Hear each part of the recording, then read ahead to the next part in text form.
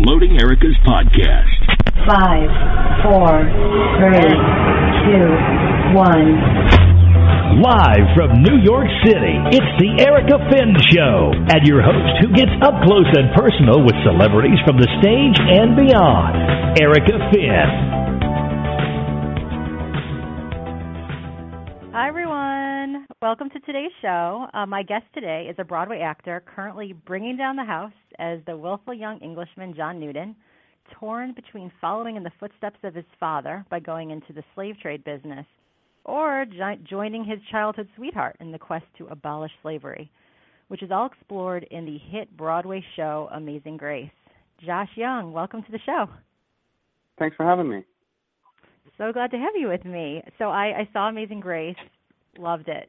It's so powerful, and your performance was spectacular. Thank you. You know, it's really eye-opening watching it. I mean, of course, you know, I've seen other movies. I've seen other, you know, you learn about it in school. But every time I see something like this, it's heartbreaking getting a glimpse into what the slave trade was like and what happened in that era. And it brings up, for me, too, like other thoughts about other people that have been persecuted against. And in a way, you get to experience what those times were like every night on stage. And I was wondering what that's been like. Is it real emotional? How's that been for you? Yeah, it's really emotional. I would say it's probably more emotional for the people who I'm spying and selling, the people who we refer to as our African ensemble. And for the man who plays my personal slave, Chuck Cooper, who plays Thomas, who we later realize Thomas's given name is Pakute. I feel like for them it's got to be a whole different experience. Yes, for me, you know, being such a wretched man as John Newton was before he was, you know, his enlightenment, it's a rough path to go down. But I certainly could. It's nothing compared to what the other people in my cast go through being slaves themselves. Yeah, absolutely. That is a good point. Yeah, and he, Chuck Thomas, I mean, he's absolutely fantastic in the show as well. Yes, he is. Yeah, but I think even just witnessing it over and over, I mean, I wonder for you if it brought another layer of, you know, the history, like if you look at it differently now than you did before, having, you know, been so involved in the show now. I'm sorry, can you say that again? Yeah, no, I just wonder if it takes on a different meaning for you now, like, you know, everything that, all the persecution that happened against African Americans, like, you know, now having kind of been part of the show.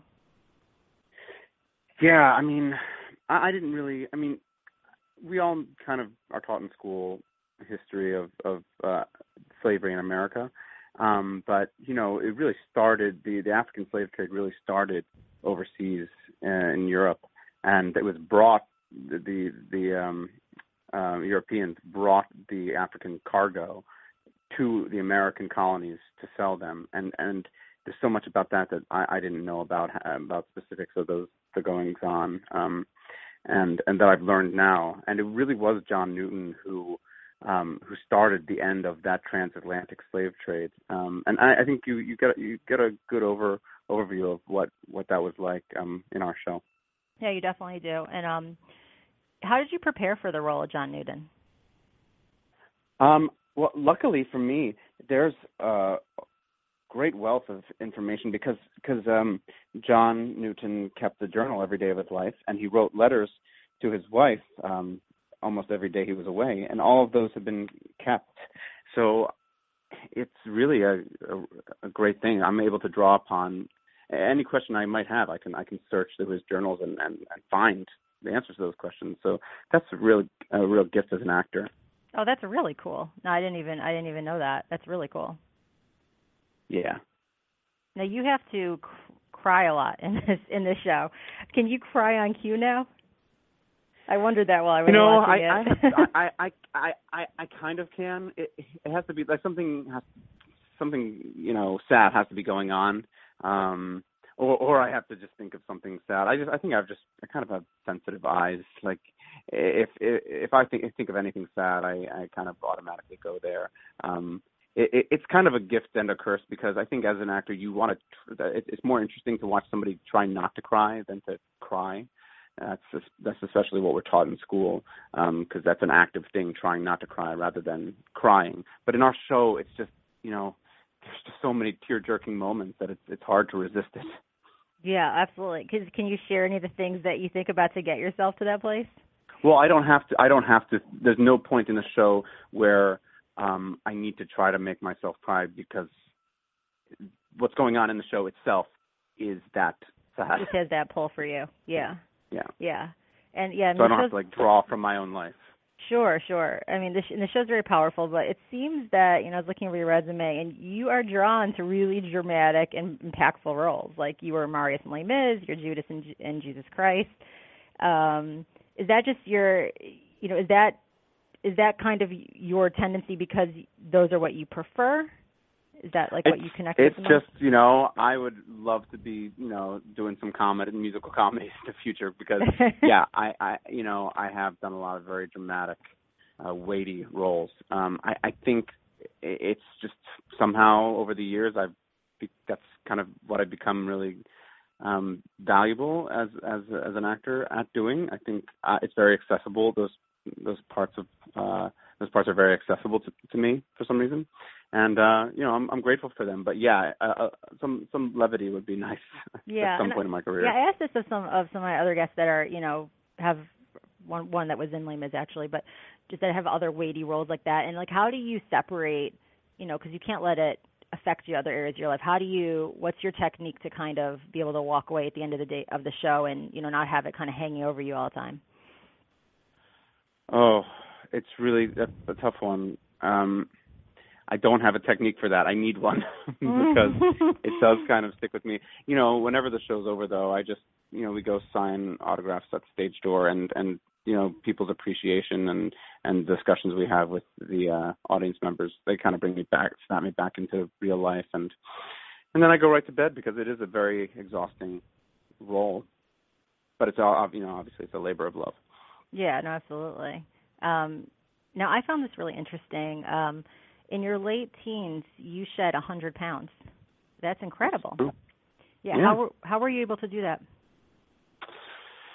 Well, I was accepted into in Pennsylvania. There's a place called the Governor's School for the Arts, and it's a very prestigious honor to be accepted into it. And before that, I didn't really have direction in my life. And when I was accepted into that program, I took that as, maybe this is my calling. And I was accepted for acting and singing. And I figured, and everyone always told me I had kind of a nice voice for a young leading man, but I certainly didn't have the body for it. So I decided one day that I would just start running 3 miles every day, and I had a very specific diet, and I lost all that weight in 4 months. Wow. Oh, my God. Yep. I guess that's the luck of the metabolism of a teenager, right? Yeah, sure. I'm trying to lose 5 pounds. And do you find, like, you hear a lot about women and the struggle they have and the critique of that, like, as an actor on Broadway, is there a lot of pressure on men as well, like, to maintain their physique? Like, do you feel that now as an adult? I mean, I'm sure there's definitely, I would say, less. But there are, I have, in the past 10 years, I have been told, I have gone in for an audition, and they said I needed to lose 15 pounds if I wanted to be considered for a specific role. So, it's there for sure. And it should be. For this role, for instance, I have to portray someone who's been, at one point in the show, he's been held captive for over a month without very much food. So, for roles like that, there's a reason you have to be in a specific shape. There's other roles where it doesn't make any sense. It doesn't matter what somebody looks like. They just need to be, good for the role. But there are tons of roles where it doesn't make sense for somebody to have extra weight on them. And there's also plenty of roles where it doesn't make some sense for somebody to be skinny. Right. So, I think because it's entertainment, a lot of people, and because I guess sex sells, there are lots of shows where they specifically just want people who are in shape. But then again, a lot of those roles have to dance really well, and normally people who dance really well are in shape. Running around that stage gets you in shape too, I think. It's pretty good exercise. Is it hard now to have a healthy relationship with your body, having gone through that when you were younger, or do you? I I think of myself as an overeater for life, and it's always just a delicate balance of being able to do enough exercise, and trying to eat a healthy diet. It's very hard with this show schedule and to make sure I get to the gym every day and to make sure I have well-rounded meals. But, that's my cross to bear. It's not a big deal, sure. and it's something I'm managing. Yeah, no, it is hard to stay healthy. Like, yeah. I know, like Micah Stock, I know, swears by that the yellow, I think it's like emergency. Every day oh, yeah. he has that. I've talked to a lot of different guests that have like different techniques that make them feel more comfortable. They're going to stay healthy and stuff like that. But it's definitely difficult. What kind of exercise routine do you like? Like if it's a Monday and you got the day off. I do group fitness classes at a place called Mark Fisher Fitness, which is on 39th and 9th, and he's the guy who owns Mark Fisher of Mark Fisher Fitness. I went to college with him, and it's a really great group fitness. Yeah, it has a lot of. I have heard of it. It has a lot of Broadway actors that go there, right? Yeah, it's kind of become like a Broadway community. Was he on Broadway himself, or was?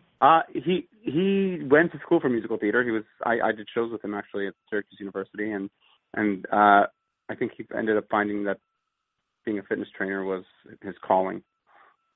Now, where did you grow up? Wallingford, Pennsylvania, which is right outside of Philadelphia and near Swarthmore. Okay, cool. Yeah, because I hear a little bit of an accent. I didn't know if Pennsylvanians had an accent, but I hear a little bit. I wasn't sure what it was. Yeah. There you go. So what do you like to do, besides exercising, what do you like to do in your downtime? Oh, in my downtime, I sleep because it's so necessary for a role like this. I sleep, and I to be honest, I in my downtime for this show, to get myself kind of out of the mind frame of being a slaver in the 1700s, I've been watching like a lot of kind of trashy TV like Bachelorette and Project Runway, because it totally takes me right out of that. You asked me earlier what takes me out of how do I kind of mentally break out of that mindset, and it's that's the easiest way, and that's kind of what I've been doing a lot of recently. Yeah, I saw your Twitter feed, and I was going to ask you about The Bachelorette, because I love The Bachelorette as well, and I agree it's a definite way to clear your mind. Totally. So let's talk about this for a minute. What did you think of her final pick? I couldn't believe it. I thought he was a dud. You were Team Nick? I wasn't really Team Nick. I wasn't Team either of them. I'm not really Team her either. All three. I could do without all three of them, but I thought Sean was such a downer the whole season, and I didn't really see a spark between the two of them at all. I at least saw a spark with her and Nick. So I thought that would have been the right choice for her happiness, but what do I know? And obviously they edit that show together, so you never really know. You haven't really seen everything. I know there's some conspiracy theories that think that they hired Nick on because she had already given her heart to Sean. Is that right? Oh, that's so funny. Yeah. I haven't heard that yet. But what's brilliant about that show is that you didn't like any of them, but yet you still watched it, right? It's just addictive TV. Fun. Addictive TV. Totally. How would your friends describe you? Oh boy, I think they would describe me as neurotic and funny. Although you never see that side of me on stage, but again, that's something that I would like to invest in more in the future in roles. But yeah, I'm not by any means the leading man type in real life. And I think it comes from growing up being kind of fat and awkward, and so I don't think I think I have kept that with me through the years. So neurotic and funny. I never until I was 18. I had never played any kind of leading man role. I was always a character actor. So hopefully I get to bring that to my work soon. You think of yourself like neurotic and funny? The first thing that pops in my mind is like a Woody Allen type. Is that your sense of humor, or what? Yeah. Give us a really okay. Oh, that's interesting. Yeah. That's interesting. Well, I would bet. I think you're totally adorable. I am sure fans hit on you all the time. So, any great gifts you've gotten or anything interesting? I do get great gifts. From opening night, I got a tremendous orchid garden from one of my fans, and I get gift boxes and stuff. I don't have tons of fans, but the ones that I do have they're very nice. The orchid garden. Are you into that? Is that was something that they knew about you? I'm into it because it's beautiful, and now it makes my apartment look nice. Yeah. Do you keep some of the stuff in your dressing room too? I do. I have one orchid from my agents. And what else do I have in here? My leading lady, Erin Mackey, her mother made me a framed John Newton tribute where it has some pages of his letters to a wife, which is essentially it's a book made up of letters that he wrote to his wife, and then a picture of him, and then some weathered pages of some of his hymns. So I've got that. And what else do I have? My managers bought me they commissioned somebody to do a caricature of me as John Newton in the show. It's another thing I have. I'm sitting in my dressing room right now, so I can see these things. Yeah, those are great. Those are great. Yeah. It's just great stuff to keep with you, for forever. Oh yeah, for sure. Did you now are you single or are you taken? I'm single. And what are you looking for? I don't know. I'm very, very recently single, so I don't know. I just want to be happy. Mm-hmm. I need to say, sense of humor first, and who knows? We'll see. What does it take? What do you think it takes to make a relationship work when you're in the business that you're in? If you find out, let me know, because it's hard, right? It's really difficult, especially. I've lived all over the world for a little bit, and most of my relationships have been long distance. I've committed myself now to being in New York City, but I lived in Canada for 3 years. I was on tour for 2 years. I was on tour before that for 2 years. So hopefully now that I just sold my place in Canada at the Stratford Shakespeare Festival, which I worked for a little while. Where in Canada is that? It's called the Stratford Shakespeare Festival. It's 2 hours west of Toronto. It's one of the best repertory theater companies in the world, for sure. My production of Jesus Christ Superstar that I did on Broadway, I started at the Stratford Shakespeare Festival and then came here. Oh, wow. Yeah, that was one thing that I've learned more recently, that now getting into this podcasting, that a lot of the shows don't originate on Broadway. Did this show, Amazing Grace, did this originate on Broadway? Or did you perform it somewhere else? I've been with the show since 2009, and wow. I did a reading of it in 2009 in New York City. But then when I was doing Jesus Christ Superstar in 2012, they had a small company go to Goodspeed Opera House in Connecticut, and they did a small production. And then we had an out-of-town tryout, they call it, in Chicago at the Bank of America Theater, and that was 2014. Now here we are.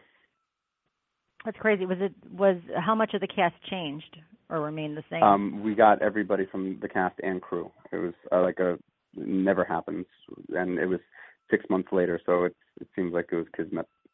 And what was it like when you found out you were going to Broadway with this particular production? Honestly, it was like, finally, it's been I always believed in the show, and I thought it was going to happen a couple of years ago. So I was just elated that it was finally happening, and it's a really great theater for our show.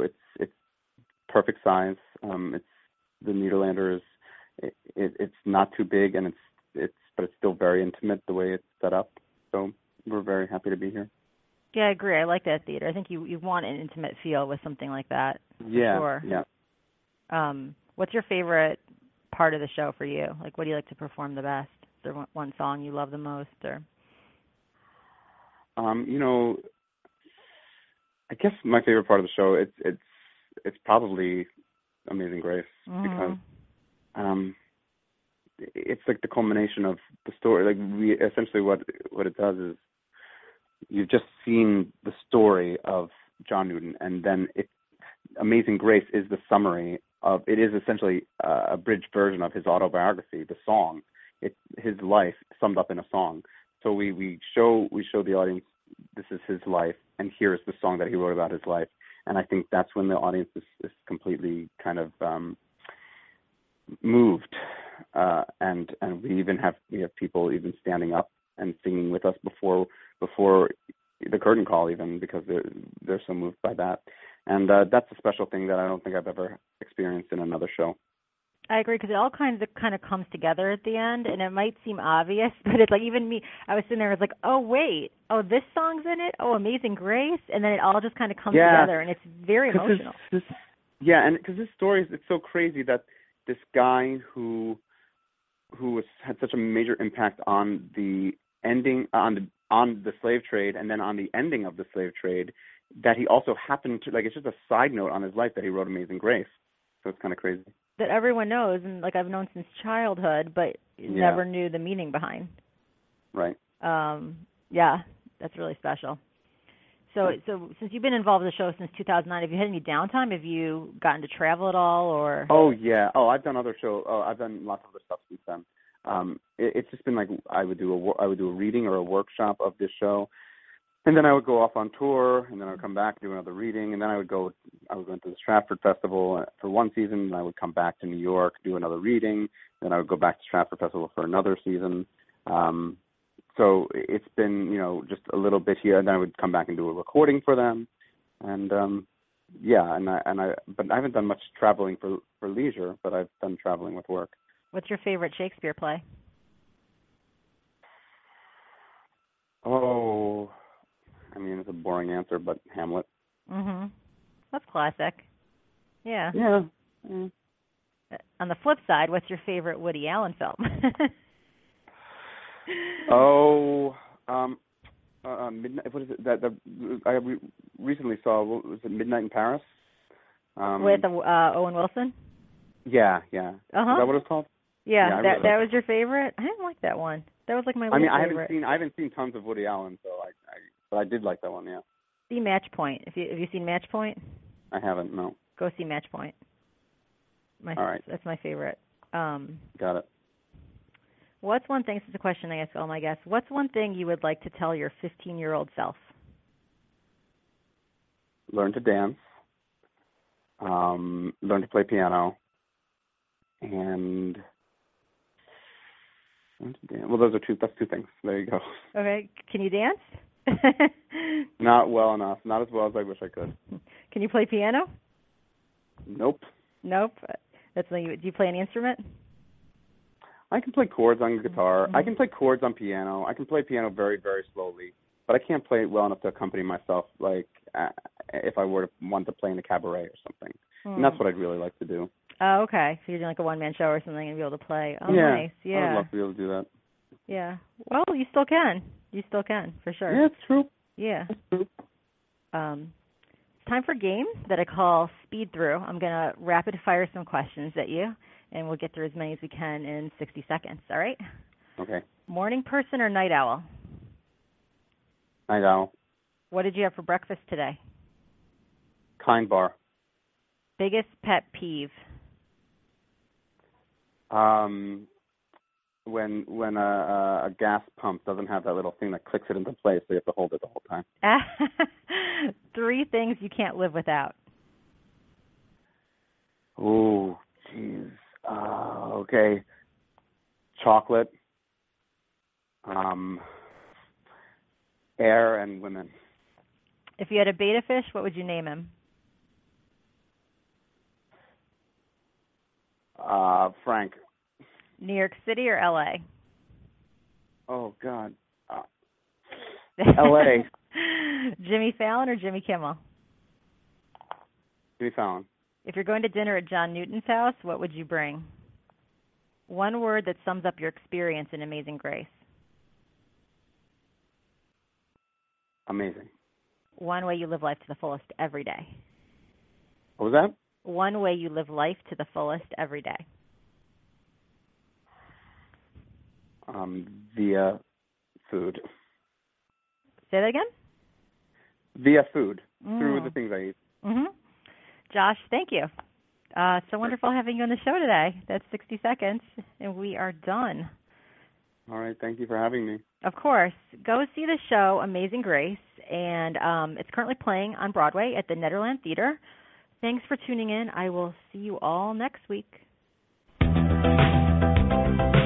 You have been listening to The Erika Finn Show. We would love to hear from you. Contact the show with any guest requests or comments at theerikafinnshow@gmail.com. And don't forget to follow us on Twitter.